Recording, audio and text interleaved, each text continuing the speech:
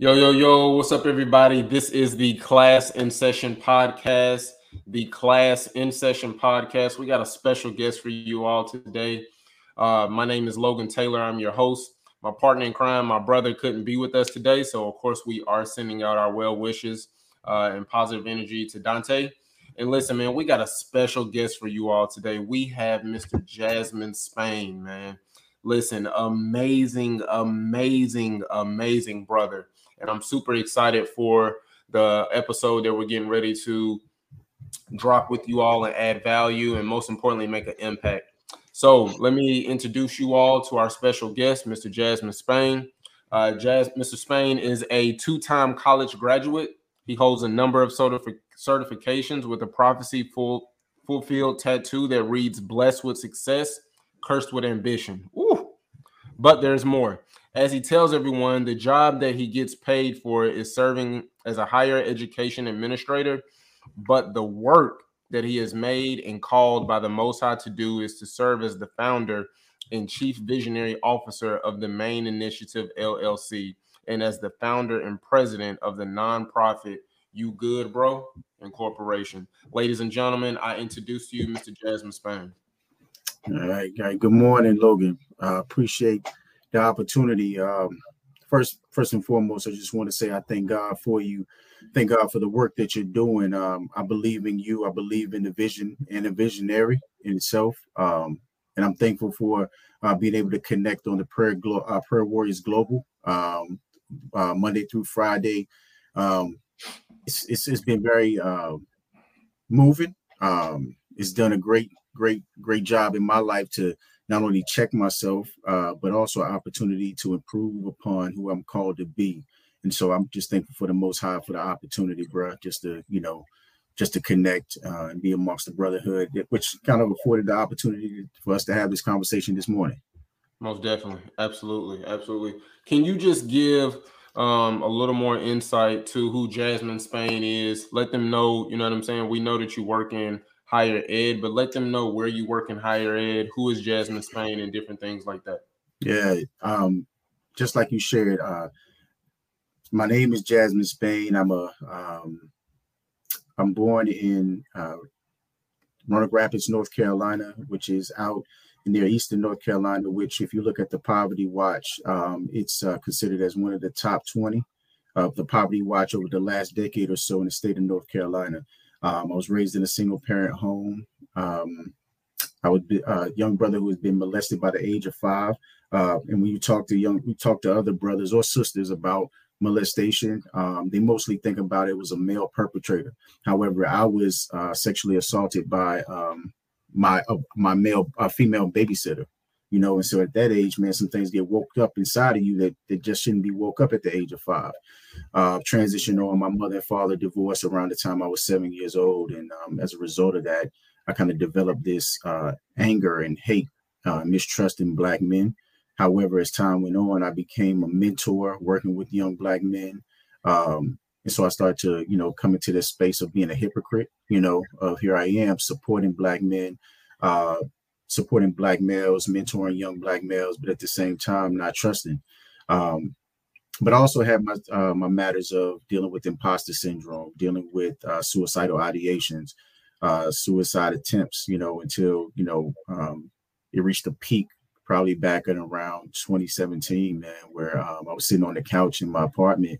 It was about to blow my brains out, man. And then, the good Lord was like, nah, I got a greater work for you to do. And you know how, Logan, the Lord doesn't scream at you. He talks to you in a very small whisper. You know what I mean? And it was just like, that was his time to just say, hey, I got something greater for you to do. My work still needs to be done. And so at that point, I went and sought out professional help, man, met with a psychiatrist and really kind of peeled back the layers and was diagnosed with bipolar 2 disorder on the severe depressive side of things. And so, but I also used that as a means to, going back to the tattoo that says I've been blessed with success and cursed with ambition, with a clear understanding that, that there's a book that I have to write that says, succeeding with bipolar. And as a result of my personal experiences, it ultimately gave birth to what is the Main Initiative as well as You Good Bro.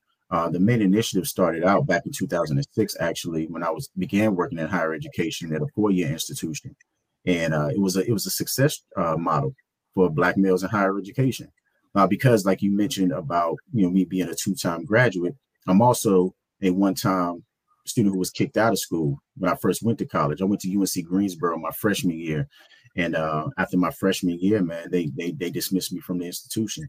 And so, as a redeeming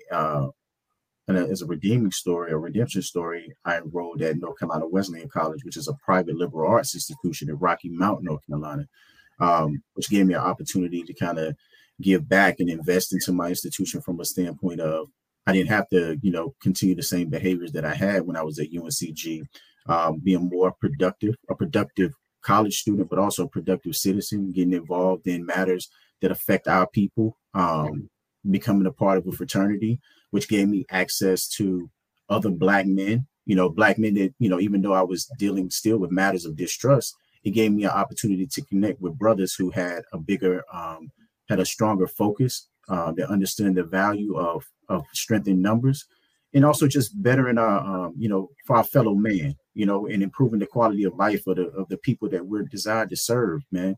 And so as a result of that, I graduated and kind of continued on. And as a means, I came back to work at the institution. Never had really a desire to work in higher education, but, it just, how God works, man. And so full circle, I went back to the institution and actually started working with young Black men. I oversaw a residence hall, bro, where for 4 years, these are freshman males. So my residence hall was freshman males that I was assigned to oversee, and they play basketball and football. And so I was also over a conditional acceptance program that, if you're familiar with higher education, conditional acceptance programs are for those students who don't meet the minimum requirements or criteria to enroll at the institution. Mm-hmm. So what they'll do is, under certain conditions, they will enroll you. But if at any point you break any of those conditions, they will dismiss you and send you back home. Mm-hmm. Well, predominantly of that population is Black males.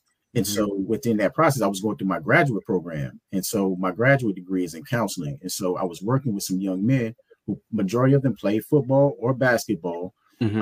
An opportunity to establish like this relationship one-on-one, but also do some form of group counseling when I would connect with them together. And so we had a chance to kind of peel back layers to their success. And so fast forward, I started to realize that, for Black males, and I would say students in general, but specifically for Black males, it ain't really what's going on in the classroom because they are smart. It's what's going on outside of the classroom that they can't navigate. And so the external affects the internal. And essentially, I mean, you're an educator just like I am. When you start talking about Maslow's and that hierarchy of needs, if them basic needs ain't met, everything else don't matter. You know what I mean? Yeah. And so I continued on, but I wasn't thinking a business mindset. I wasn't thinking strategizing on how to expand. I was just thinking about my bubble right here, right now. Who can I provide some levels of influence and impact and change? Fast forward, I get over to Pitt Community College. I put the main initiative to rest. Probably about in 2017, the Lord was like, look, I need you to go get this LLC because there's a work that I need you to do. And you're not going to be able to do it just in this little bubble of higher education. But I need you to bring back the main initiative because remember, I put it to the side when I transitioned to my current place of employment. And so, going through the process of males addressing issues and needs, we started out implementing, efforts to address high school and mm-hmm. community college populations. Now, granted, this is external of my job. Right. That morphed into, success strategies for higher education to success strategies for high school students. Mm-hmm. And just trying to cultivate that environment to where it went from success models to consulting. So I do some consulting for institutions and schools that want to create initiatives for Black males. So I've been able to, not just in North Carolina, but in Florida, as well as Wisconsin. Currently, I've done 2 bids with them of just helping them establish from the ground up, mentoring initiatives. And, that's been very grateful, but not only that, but also in the DEI space. I operate very heavy in the DEI space, a certified equity coach. So I utilize those credentials and that learned experience and knowledge to help institutions and businesses and agencies kind of, push the agenda of equity. And so going back to You Good Bro, You Good Bro also is stemmed from my own learned experiences and lived experiences of just mental health, and understand that there are brothers like myself who have had certain experiences that if we had opportunities to come together and have these deep conversations, that we were being able to deal with certain aspects of trauma at a lot earlier age, and not being afraid to have some of these conversations that we're having right now. It kind of reminds me of Prayer Warriors Global in a sense. We get together every first and third Saturday mornings. We used to get together at a Black-owned restaurant where we sit down, fellowship, and then chop it up about matters that are really delicate and sensitive to the plight of Black men. But also have now started to work within, again, high schools to kind of help start that conversation a lot sooner. So yeah, that's pretty much, where my story begins and how it translates over to my experiences to not only the work I do within higher education, but the work that I'm called to do outside of higher education. I love it, man. I love it. That's big, man. I think that's I'm not going to say that that's a lot, right? Because it's not a lot, because that's the life that you lived. I think that for me, I think that is hearing how intentional you are about, right, the stories that you've had to experience and the things that you've had to experience, and how intentional you were to want to give back. So I thought that, hearing that, I thought that was like huge, because you're like, yo, I got this LLC over here, but then I also got this certification in diversity, equity, and inclusion. And then I got this nonprofit, and it's You Good Bro. And then we go and we meet every first and third Saturday of the in the month, and we just have dialogue and conversation. And I'm just like, yo, like that's what people need in the community, right? Because mental health plays a huge, huge part in African American community, right? Like, I know it's somewhere of like 68, maybe 70% of African Americans of African Americans that deal with mental health in some type of capacity. Like that's big. Yeah. And so I think, the work that you're doing and different things like that, like, bro, that's commendable, bro. Like I tip my hat to you for that. And that's amazing. So tell me, man, what you working in higher ed, right? And of course, did you do elementary, middle school, or high school before you got into higher ed or anything like that? No. Ironically, I always wanted to go to school to be a basketball coach. Basketball, under God and family, man, basketball is probably my third favorite love, man. Okay. And so I always wanted to go to school and wanted to be a basketball coach. Never had hoop dreams of being a pro basketball player, but always wanted to be a coach because I saw the value in it. So long story short, I went to college and got a degree in exercise science. And when I came out, I was trying to find a place to, that I could coach basketball. And, I was always taught that in order to coach, you needed to be a PE teacher. That's what I was taught coming up, not knowing that there were so many different avenues and lanes to get into the field. Well, needless to say, I didn't make it into the K-12 sector to be able to coach basketball. So I started working in the health departments. And so I went from working in the health departments to engaging with youth in that manner and started doing some volunteer basketball coaching. But in that same process, I started working with STDs, HIV, and AIDS with youth. The transition to working with colleges, especially student government associations, for institutions to go tobacco-free and smoking cessation. Well, what I did was I was going to graduate school at that time to get a master's in public health. Well, at that time, I needed a way to get that paid for. And I knew that there were certain institutions that would pay for you to get an education. And so I was like, well, you know what? I'm going to reach back out to my alma mater and see exactly, if they'll give you the opportunity to come work because I saw a job as a residence director. I was an RA when I transferred out and became a student at Wesleyan. So I knew what a RA, a resident assistant, would do. And so I kind of figured how that experience would translate over to a resident director. All that to say that I got hired at North Carolina Wesleyan. They told me they'll pay for me to go back and get my master's degree. And when I got hired on the second day on the job, they were like, oh, no, we can't do that for you. And so I got caught in a situation where, all right, I'm employed in higher education and, but I can't get out.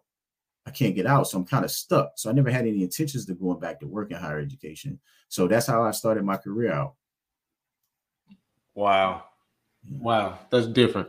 We've had past guests that work in higher education on the administration side like you, but he started out in Title I schools at the elementary level, and then he went to the middle school level, and then from middle school he went to higher ed. And so I just, I think that's different, right? Because you get some people that that work in education and they've worked at the K through 12 sector, and then you have some people like you, right, specifically, that they just went straight into higher ed. So I think that's amazing. And I also think that's different. What do you think is a common myth about your job or field with working in the higher ed space? Of course, I know you've probably heard a plethora of things and seen, a lot of things behind the scenes. What is a common myth, like when you first started, right? Somebody that may be interested to want to work higher ed and leave the K through 12 sector, or they just might want to graduate college and go straight into the higher ed sector. What's a common myth that you've experienced? The higher ed is not designed. Everybody that works in higher ed is not in it for the common goal. The common goal in education, for the most part, is student success. That every person that walks through that door, you want to see them successful. You want to see them obtain their educational, academic goals so that they can continue on to achieve whatever those personal goals and professional goals that there may be. But there's also this piece that higher education is a business. It's a business. Institutions stay open when students, for lack of better words, the way we say it, when butts are in the seats, then the doors stay open. So I was talking to a set of students the other day. I was doing a cultural competence workshop, and I was trying to enlighten them that, the student voice is the strongest voice at a college or university, because they have their power to affect major change. Because if they are not in school, if they're not, utilizing their voice, then we don't have jobs. Students don't come to school, we don't have jobs.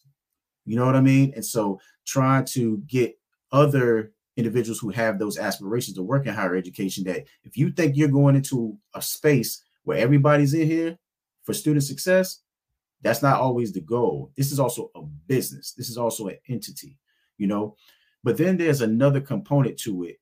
And that is that everybody is not at the institution for student success genuinely. I've just got to be very transparent about it. So case in point, I am not anti any student. I'm not anti any student, but I am pro student success for those from marginalized, underrepresented populations, especially Black males. And one of the myths is that you think that there are resources out there that are designed, or not just resources, but programs, entities, whatever, for the success of Black males. Because if you look across the nation, Logan, that other than HBCUs, if you look at the performance and the success rates at each demographic, the lowest performing are Black males. But if you also look across the nation, very, very rarely do you see dedicated hard dollar funding for the success of Black males. And if you're a data person and you into the numbers and you understand the percentages, that if you increase the lowest performing population, that means the overall percentages increase. However, there are not many institutions that will dedicate those funds to that population. And I think higher education, in a sense, is still trying to figure out the Black male in the classroom. And I'm very intentional about saying Black male, brother, because you got minority males, you have the conversation about BIPOC, you have the conversation about men of color. However, if you lay it all the way out, the lowest performing are Black males. And I am very intentional about the support for Black males in higher education, you know? And so the myth, and I use that as an example to say that everybody's not in it for student success. They're not. They are not. So if you go in with that thought process, your feelings are going to get hurt, you know? I love that. I love that. I love that. And for people that don't know what BIPOC is, can you explain what that is? Yeah, it stands for Black and Indigenous People of Color. That's exactly what it is. It's another way to say it's more these acronyms, these terms are essentially of talking about marginalized, minoritized, not marginalized, but minoritized populations, you know. Right. Yep, absolutely. I love that. I love that. Man, what has been your biggest challenge with working in higher ed? You know, bro, I'll say the politics. It's that continuous chess match, day in and day out. Let's talk about it. You know, kind of going back to everybody has an agenda, one way or the other. You know, that agenda may be to have the largest division on a college campus. Somebody's agenda may be having the most influence over the moving and shaking of the way that buildings are built, the funding that comes in, who the external partners may be on the outside of the institution. And some of it may be this. Let's be honest. There are some who are there with their power and influence to keep certain populations oppressed. You know, but then there's also the power. Power is a very major component. And the chess match of, okay, if I am all in for student success, especially for those trying to be a voice for the voiceless, there's a chess match that I have to play because they won't allocate certain funding to support certain populations. I gotta make sure that when my bishop moves, that I put myself in a position for checkmate. You know what I'm saying? And in that position of checkmate, I may just happen to have some conversations that I don't normally have. I may have to, sacrifice some things that I really wouldn't sacrifice, but for the sake of the populations that I have to serve, I have to do it, you know? And so there's always like this constant chess match, you know, and it always makes you question if student success is essentially the goal, then, you know, I shouldn't have to play the chess match. But let's just keep it real. You know, everybody has their agenda, and they got to meet that agenda whatever way that they have to, by any means necessary. So, and I want to make this statement too, brother, that I don't want to make it seem as if I'm downing higher education, but I'm having an honest conversation with you about the lay of the land. You know, most people don't know exactly what goes on behind closed doors, and so this is just an opportunity, especially for somebody who may be looking to go into higher education, that this is the real of what actually goes on day in and day out, especially if you want to be an administrator, you know. Absolutely. Most definitely. I think that's important. I tell people all the time, vulnerability is a superpower, right? Like if you vulnerable, you can get through to some people.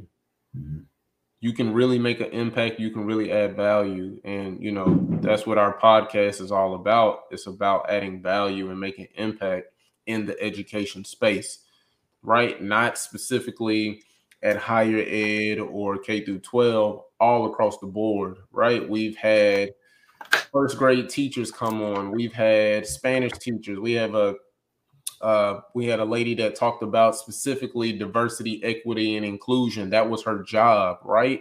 We've had superintendents come on from big school districts to small school districts. And so I just think that it's important, like you said, to lay the lay of the land, but I want people to get insight from kindergarten all the way up to college because it's important, right? We did an episode with special education. So we had a lady she's been teaching special education for the past 2 decades. She has a child that's on the autism spectrum, and she was just giving game and giving knowledge. You know what I'm saying? And I thought, like, hey, that's important because that plays a major factor in the education space. And some people don't know how to communicate or deal with, kids of special needs and things of that nature. And so this episode, man, like, listen, bro, lay it all out there, man. Like, it's going to help somebody. It's going to free somebody. You know what I'm saying? Whether if it's in the community or whether if it's in higher education, there's somebody out here that's going to listen and they're going to be like, yo, okay, I want to work in higher education. Like, yeah, I want to do student success, but I want to help African American girls, or I want to help Asian girls, you know what I'm saying, succeed in life and whatever the case may be. So I'm with you, man, all across the board, bro. So I love it. So what is one piece of advice you would give to someone starting out with wanting to work in higher ed? And it can be more than one. So let me tell you that now. No doubt. I'll tell you, get you 3 people in your life. And that's, for one, is a mentor in the field, somebody who's seasoned, preferably that's seasoned, but somebody who knows, who's on that path or in positions of which you want to be at some point, tap into them, and if you see someone and you don't have a personal relationship with them, reach out to them. A lot of it is just like, with men, especially with men, but just people in general, they don't want to ask for help. They have dreams, they have goals, but they don't have anybody to talk to help them, reach those goals. And so there are people who are actually in these positions who actually want to be mentors, but nobody's ever asked them. And I think in a very informal way, they may be mentoring individuals, but when you have a legit conversation, a formal experience, a formal relationship, or understanding, especially when it comes to accountability and actually fulfilling and executing, that makes a difference. So always, identify a mentor. And you can have more than one. You can have more than one mentor.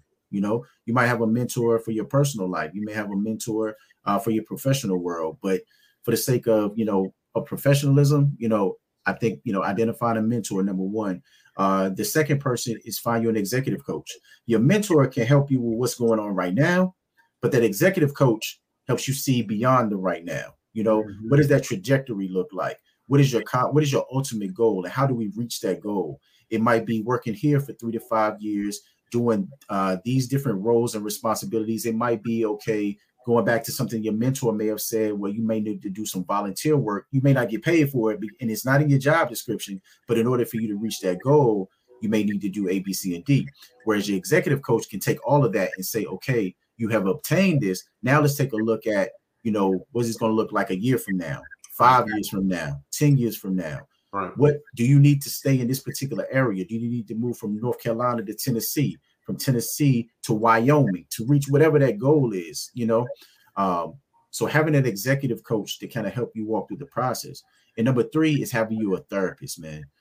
So we spend more time at work than we do at home with our families, with our wives, with our kids, doing anything that we enjoy doing. So if it's fishing, if it's playing ball, if it's playing chess, whatever, we spend more time at work, and sometimes at work, man, work can bring certain levels of stress. It can bring some levels of fulfillment, regardless, because you don't have to have a therapist when things are going bad. You can just have a therapist to help you walk through life. Absolutely. And so when it comes to higher education, though, there are a lot of mixed emotions that can come around with that, especially if you're in it for student success. When you get me when I came into higher ed, me working as a counselor, me working as a resident advisor, resident director, I had very close contact with students. So I was building, great relationships. And when there are things that were going on that I couldn't understand why there wasn't as much support or so much red tape that was going on in place to move the needle and working with students, I used to talk about administration like the problem was administration. Right. Well, over time, you realize that the higher you go up, because I never had any intentions to go up. And I remember my previous vice president told me, he said, yo, Jasmin, he said, it's 3 things. He said, either you're born a leader, you're developed to be a leader, or leadership is thrust upon you. You didn't even ask for it. And so I'm one of those ones that didn't ask for it, me to be in the position that I'm in, because I have no doctorate and I have not been in the game 25, 30 years. So for me to come into being an AVP at the age of 35 is just really not common. You know what I mean? Right. And so going back to what I was saying, when you start working with students and you start to go up, you come a little disconnected from students because you're no longer working with them in that direct format. Right. And so as you go up, you start to affect change by policies changing, procedures changing. Now, granted, you can still connect and work with students in your own special way if you know how to create a lane, which I do. I go to SGA meetings, student programs. I sit in there, have conversation because I know that's where I am at my core. But going back to having a therapist, when you become what you used to complain about, that is some challenges, you know what I mean? And when you become an administrator, you're seeing things from 100,000 level view, and the people who are down in that 10,000 level view who don't really understand what's going up at the top, there can be some cognitive dissonance going on, you know what I mean? And so you're sitting here juggling through that double consciousness, you know what I mean? Like, okay, I got to make a business decision that's in the best interest of the whole institution 5-10 years from now, but I'm really concerned in my feelings about this situation going on over here with this particular student, you know. And so sometimes you have to be able to process those feelings, you know, when you have those days of like, I don't want to play chess with the next assistant vice president because I want to get funding to address student sexual assault on campus, which is sexual assault is something for me personally that goes back to me at the age of 5, you know what I mean? It's like I got to disconnect from my feelings. So is my emotional intelligence in place? Do I have somebody to help, you know, walk me through this so I don't allow my emotions to dictate my decision making? Because one of my closest partners, and he said it, and I love it. He said, emotions are indicators, not decision makers.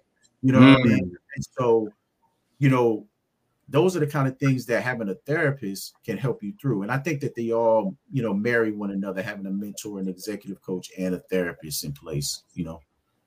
Say that one more time. Emotions are what? Emotions are indicators and not decision makers.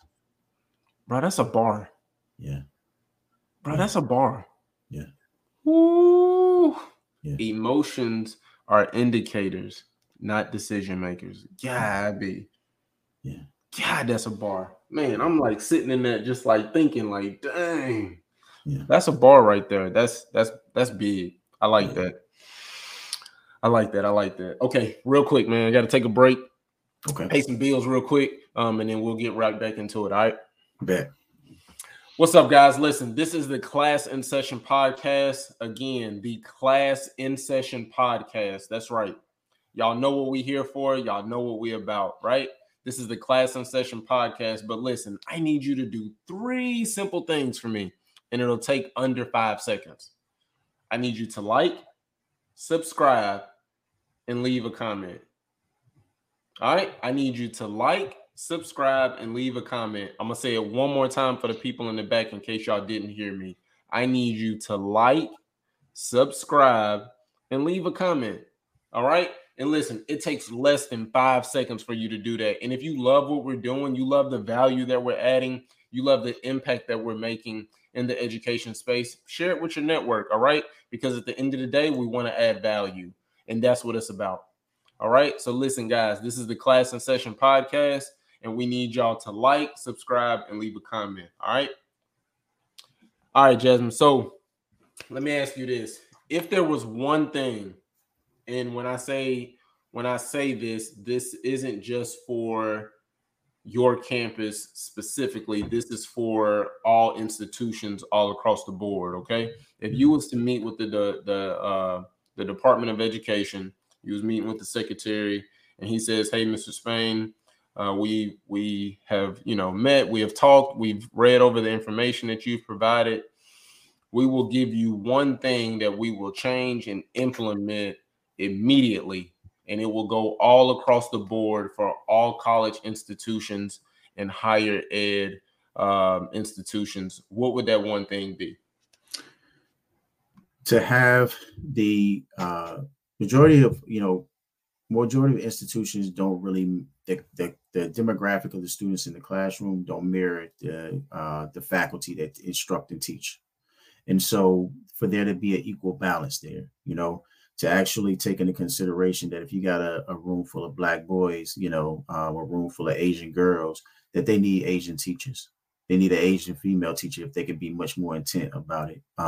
Because people, you know, they can't be what they don't see, and so having that clear understanding that image and influence and being able to relate plays a major role in a student's success. Kind of going back to the conversation at the beginning, it's not that students aren't smart, but it's the external factors. We talk about food insecurities, homelessness, lack of transportation, etc. But let's talk about on campus. Let's talk about, me being able to walk across campus and see somebody that looks like me. Even if in my position, like I have a hat and a t-shirt on, and I wear this on campus at times because me being able to have my hat on like this, or I usually rock my joint to the back, me being able to, students being able to see that, whether it's a male or female, it's like, okay, he's human, he's the AVP, but bruh is human, and I don't even, some students, they call me Mr. Spain. Some of them call me bruh. Some of them call me Jasmin. I have no problem with that because it's just a title. I have levels of influence, but I also am human, I'm a person first, I didn't, like, people may see the glory, but they don't know the story, and so being able to, say that because I'm a black male, there are other black males on campus, especially at PWIs, they don't see too many that look like me. They don't see too many who look like you. So to be able to connect and not have the barrier of my suit and tie on, because that can bring barriers in itself, but just to see my face is important, for a young sister, a black sister, to see another black female in a place of administration, but especially in the classroom. Students spend more time in the classroom on a college campus than anywhere else. So not only to receive instruction, but to see somebody that looks like us is important, because they look at us as images of success. It may not be success in the actual field that we're seeking to go into, but there's an image of success that somebody wants to instruct, somebody wants to teach, somebody who wants to impart wisdom, plant seeds, and ultimately have office hours that make it more welcoming for me to come behind closed doors and really tell you my dreams, my hopes, my aspirations, my failures, how I can improve, what I need to continue to do to, reach the goals I have set. Cry, smile, really pour out their feelings, emotions. I'm really big on representation. If I had to sum it up, representation matters, bro. And so what I would do is I would take that money.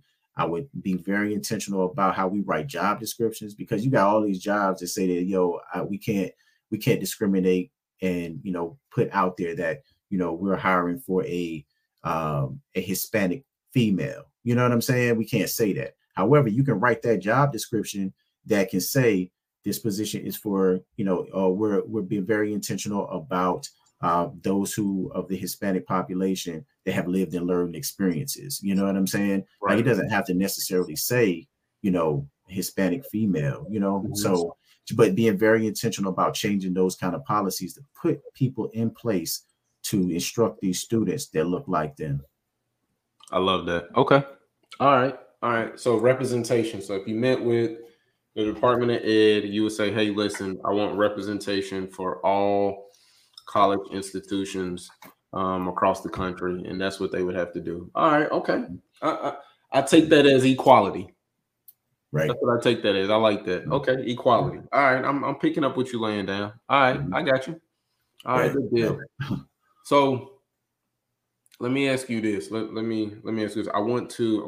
Well. Let me not cut you off, Logan, because I think that you're hitting the head on equality, but I'm also speaking on equity. Equity, bruh, is best way that I can explain it. Equality is everybody has a pair of shoes. So the representation is that, okay, we have equality along those lines, but equity is that. Equality is everybody has a pair of shoes, but equity is that everybody has a pair of shoes that fit. You know? Yeah. And so I just wanted to just, for the people who may not understand the equity side of things, because I think that people kind of, confuse the two, that there's a difference. And, me having a size 12 when I wear a size 10 versus me wearing a size 10 and, being a size 10, you know what I'm saying, makes a big difference, So. Absolutely. I think that when you break it down like that, I think that that's big, right? Because if you got a person that wears a 10 right? And they're given a 12, now they're uncomfortable. Mm-hmm. Mm-hmm. Now they're not able to do their job properly, right? Right. Now they don't have like what we talked about earlier, like they don't have those basic needs. Mm-hmm. So now, because they don't have those basic needs, now that puts them at a disadvantage because now they have to figure out, how can I get a 10? Right. So I get it. I get it. I understand. I think okay. Yeah, because So, it was just kind of talking about the faculty. If you have, let's say, if we want just representation on a college campus, okay, if 25% of our student population are Black, or 25% of our population are of quote unquote of color, then they may say, well, your representation is, I have 25% of my population who work in grounds, who are public safety, who are maintenance, who is housekeeping. They'll say, well, you got your representation because we got 25% there. But the equity of it is 25% are in the classroom teaching. You know what I'm saying? Absolutely. So I like how we're aligning on this. You know what I'm saying? I like Absolutely. that. No, I get it. It makes sense because it's like, like you said, like everybody has a pair of shoes. Okay, that's great. But everybody's shoes don't fit. Right? Everybody gets a textbook, but not everybody has the same textbook. Right. You get what I'm saying? And so I think that that's important because, like you said, like, yeah, the equality and stuff is great, but it's like, it's a little bit deeper than that. So can we take, can we just take an extra few steps, or can we just give an extra few dollars so that way that representation matters to people of color, to, white kids, to Asian kids, to the blue kids, to the purple kids, like whatever the case may be, right? And so I think that that's important. So I agree with you. We are in alignment with that. Yeah. But I want to take a detour, right? I want to take a detour. I know we're talking about higher ed and everything like that, but I want to talk about the two businesses that you have, right? With the nonprofit of You Good Bro. Of course, people see the background. And then the main initiative. I want to talk about that. Let's touch on that for a brief second. And can you explain to people and tell people what the main initiative is? Yeah. So the main initiative, it's like I said, it started out as a retention and student success model for Black males in higher education. And so over time, things have morphed. So because as I evolved, the main initiative evolved because the needs were much more greater than just working with Black males in higher education. You start to see that Black males needed something a little sooner. So, putting in strategies for high school students, because I believe in the pipeline. I believe in the pipeline from middle school to high school, from high school to college, and so forth into the corporate world. When I say corporate, just post-graduation, and going into the workforce. Then it was starting to become conversations about equity, inclusion, diversity, and so how that plays a role. And so based on my learned experiences and lived experiences, it was easy to kind of make that transition to have these conversations about how those factors play a role in students getting a degree, students achieving their educational goals. And then that kind of morphed into, okay, well, I'm advocating. I'm also doing some consulting to have these conversations, but there's still no structures in place. Because if I really had to, really break it down, Logan, I'm more of a structures person. I'm a person who puts the entity in place. Let me help you create it. Now, granted, I can help you walk through the implementation process, but I don't want to take that away from you to be able to do that. But I can help you put the structure in place. I can tell you who to talk to. Now, who that person may be on your campus and what kind of relationship you have is one thing. But this is, if I take the lay of the land from education from a high school perspective, my experiences with that, but also my very in-depth experiences on a college campus, I can pretty much lead you and guide you in the right way. So I just say all that to say about the main initiative. That is really what it encompasses: a personal and professional development agency that does consulting. And I also do provide events and conferences, summits. We just held our 5th annual Maine Summit. We just had Dr. Steve Perry with Capital Prep from Connecticut. I think everybody, for the most part, that works in that population or in that lane of underrepresented students, he's kind of been a very strong champion for that. So he was our keynote, and his theme and his topic was that telling a young person that they have potential is an insult. We can talk about that a little later, but that ultimately kind of transitions to You Good Bro.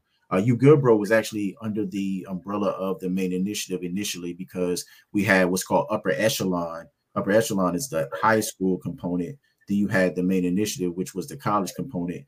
So we needed something for Black men, because and Black men needed an opportunity to have some discussions. Of course, middle school, high school, the college students can have these discussions, but there's some Black men out here who have some deep-rooted stuff that they never came out and talked about, And so you have this little boy inside of this 40, 50-year-old man that they never dealt with the trauma that they experienced when they were coming up, And so they find themselves in positions where they're mentoring young men. They find themselves as being husbands, being fathers, and they just haven't dealt with what it is that they experience coming up. And it comes out in certain ways. It's going to come out. Whatever it is that you've taken in and you haven't dealt with, it's going to come out. So we needed to create a space for men to actually have these conversations, man. And so that's where the You Good Bro component came from.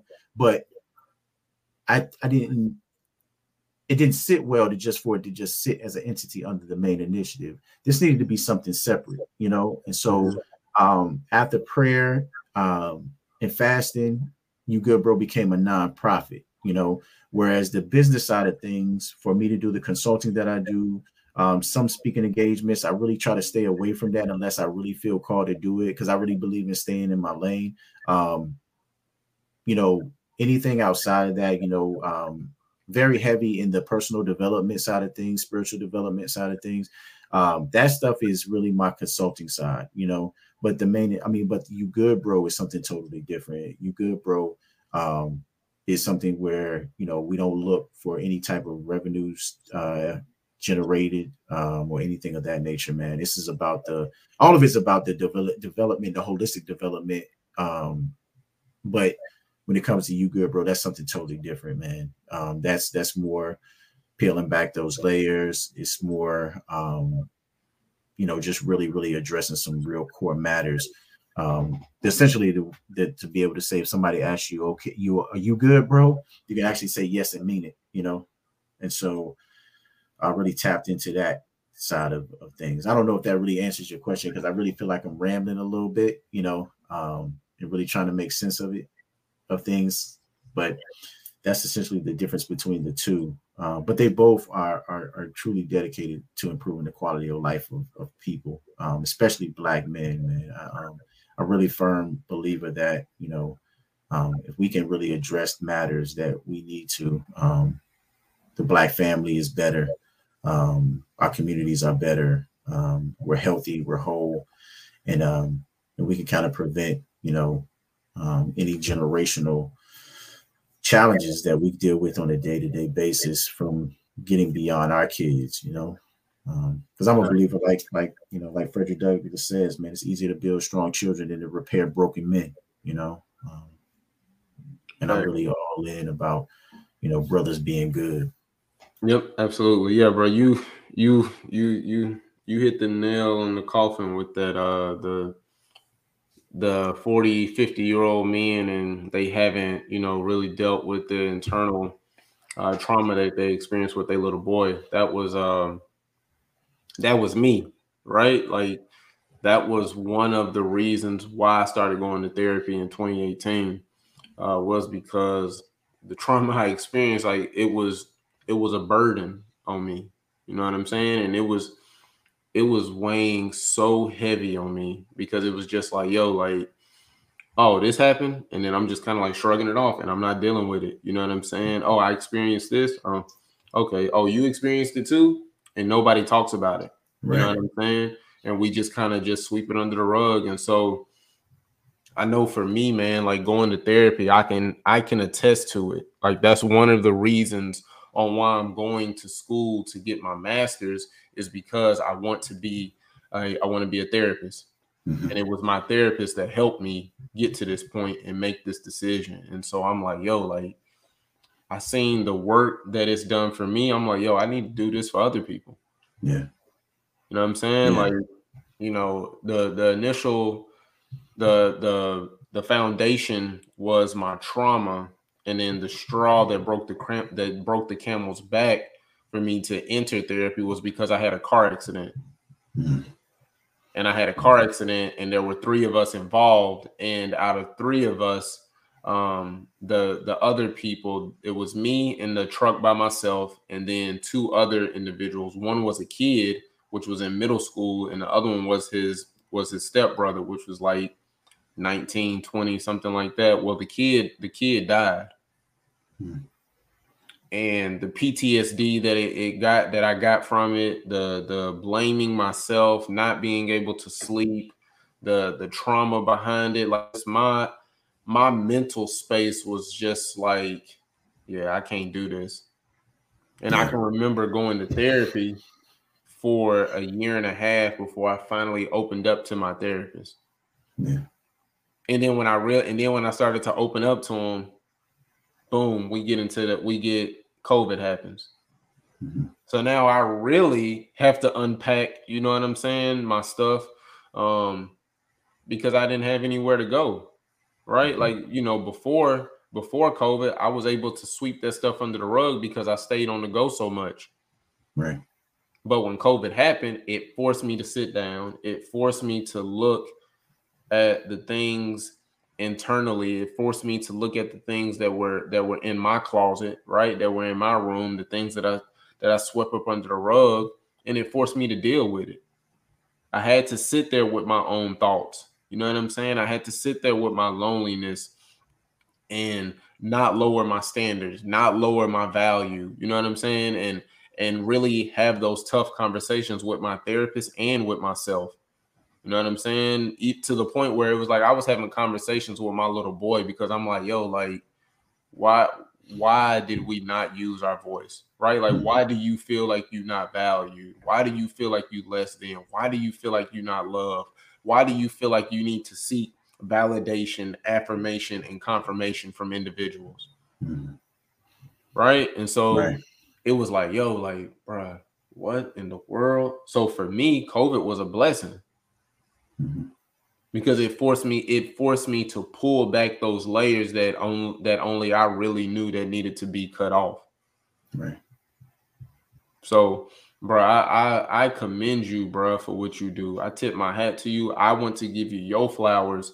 You know what I'm saying? While you can still smell them. I don't want to give you your flowers when you transition from this earth, and then I have all these amazing things to say about you. No, I want to say that now, because I want you to know that you matter. I want you to know that you are phenomenal. I want you to know that what you do matters, because there's somebody out here that needs specifically what you have, and they can't get it from nobody else. Right. So I appreciate how intentional you are with You Good, bro. I appreciate how intentional you are with the main initiative. I appreciate how intentional you are with just walking out and being the person that God has called you to be. Yeah. So I appreciate that, bro. Yeah. But man, listen, so we can talk about that all day, man, and I can go into that all day. But for people who don't know, let's get back to the higher administration. You said an AVP. What is an AVP for people that don't know? Right. AVP essentially is about 2 levels down from the president or the chancellor, depending on the institution that you serve at. And so I'm essentially an extension of my vice president. My vice president, he sees things from, you got your president that sees from 100,000. My vice president may see it from 75. I see it from a 50,000, you know. And so essentially what I do is I watch his back. You know, I take things off of his table, address off of his desk, so he can address and focus on larger issues. I'm just giving it to you straight. Right. But as far as the levels of responsibility, that means that you take, I just use my institution, for example. We have merged, most institutions have a division of student affairs, a division of academic affairs. Well, we happen to be the 5th largest community college in the state. of North Carolina, and we have 58 community colleges. North Carolina has 100 counties, but we have 58 community colleges. We're the third largest community college system in the country. Wow. And so at my particular institution, we've decided to merge academic affairs and student services, which is a little unusual for an institution as large as ours. But the vision is that the one college model. You shouldn't have to, you can go to the Division of Student Affairs or Student Services and get some of the same things that you can get from academic affairs, as opposed to operating in a silo. We decided to merge all of it together. So for my particular role, though, in student support, I oversee career services and workforce development, counseling services, disability services. We call it accessibility services instead of disability. We call it accessibility. Student conduct, Title IX, which is sexual misconduct and sexual assault and sexual discrimination. Oversee student engagement and leadership. So you're talking about your student clubs and organizations. I also oversee our Minority Male Success Initiative, our recreation sports. Some people call it intramurals. We just brought in esports. Esports is a big thing for the K-12 sector. And even when you go into higher education, we actually offer scholarships for esports, man. Really? And actually in the esports, what some people don't understand is that esports is a sport. It's actually a legit sport. In a lot of cases, in some institutions, it operates out of the athletics department, you know? And so they actually give scholarships for you to come to school to do esports, because just like in any other sport, they have conferences, right? Well, they got esports, and you're actually operating the same conference that basketball, football, volleyball, you know what I'm saying? So, which is really dope. But also oversee what's called TRIO. Most students who may go to college, they may be familiar with TRIO. TRIO is really catered towards the first generation student, a student with a disability, or students with low income. So I oversee those areas, but I also oversee the area of workforce development is very, very big. And I mentioned that before, because within higher education, especially in community college, workforce development is essentially what the community college was designed for.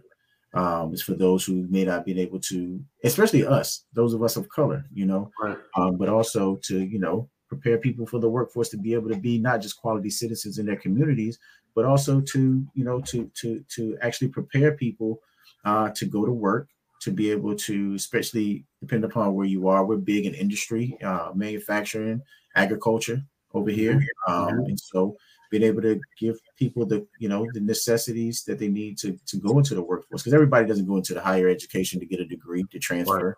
Some of them want to get that short-term quick certification so I can go to work in 6 months. You know what I mean? I got to take care of my family.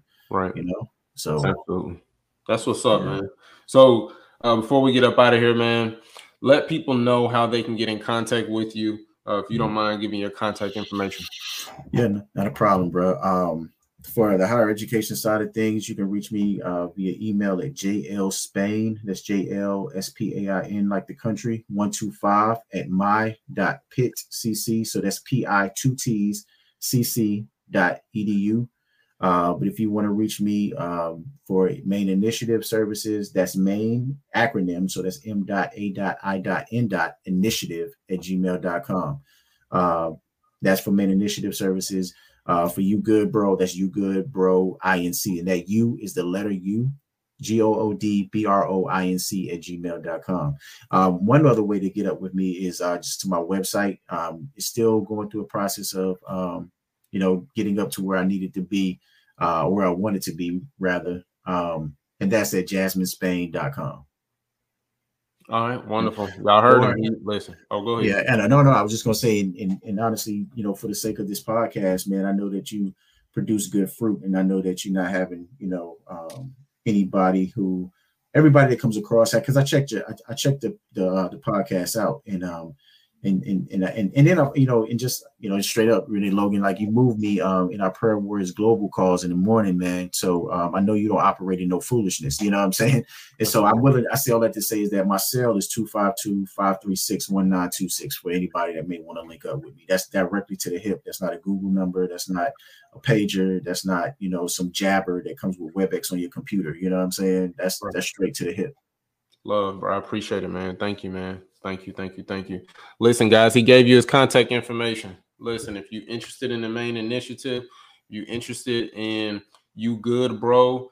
If you're interested in higher education, listen, man, we brought Jasmin Spain on, and he just literally dropped an atomic bomb on us. All right. But the last thing, Jasmin, before we get up out of here, can you leave our listeners with a piece of motivation? Yeah, definitely. Don't let your past, and it's a very cliche, don't let the past affect your future, man. Don't because what you've experienced in your past only prepares you for your future. You may question, why you went through these certain experiences, and there's a story behind it. There's a reason why you had these experiences, and you may not know right now, but if you operate in good faith, you'll understand why as time goes on. And it's not all about you, those experiences. It may be to help somebody else who may be sitting on the couch about to blow their brains out. Somebody who was in a car accident where a passenger on the other side passed away. You know what I mean? There may be somebody who may come across that you may come across who's having the same challenges, and you'll be able to tell them your story of how you going through the process of liberation and the process of how you got through it. That would help them not do anything to cause any harm to themselves, man. So, just not allowing your past to affect your ability to proceed in your future, man. So, I love it. Y'all heard what he said. Don't let your past affect your future. There's a reason why the windshield is bigger than a rearview mirror. All right, guys. So listen, man, before we get up out of here, Jasmin, my brother, thank you so much, man. Thank you for coming onto the podcast and dropping gems and giving our community some amazing information, learning about higher ed, learning about You Good, Bro, as well as the main initiative. So I really appreciate it. No doubt. I appreciate the opportunity, brother. All right, guys, listen. This is the Class in Session podcast. Listen, man. Listen. I am your host, Logan Taylor. This is the Class in Session podcast. And in closing, like we always say, why be normal when you can be extraordinary? All right, guys. Peace. We'll see you next episode. I love y'all, man. Peace.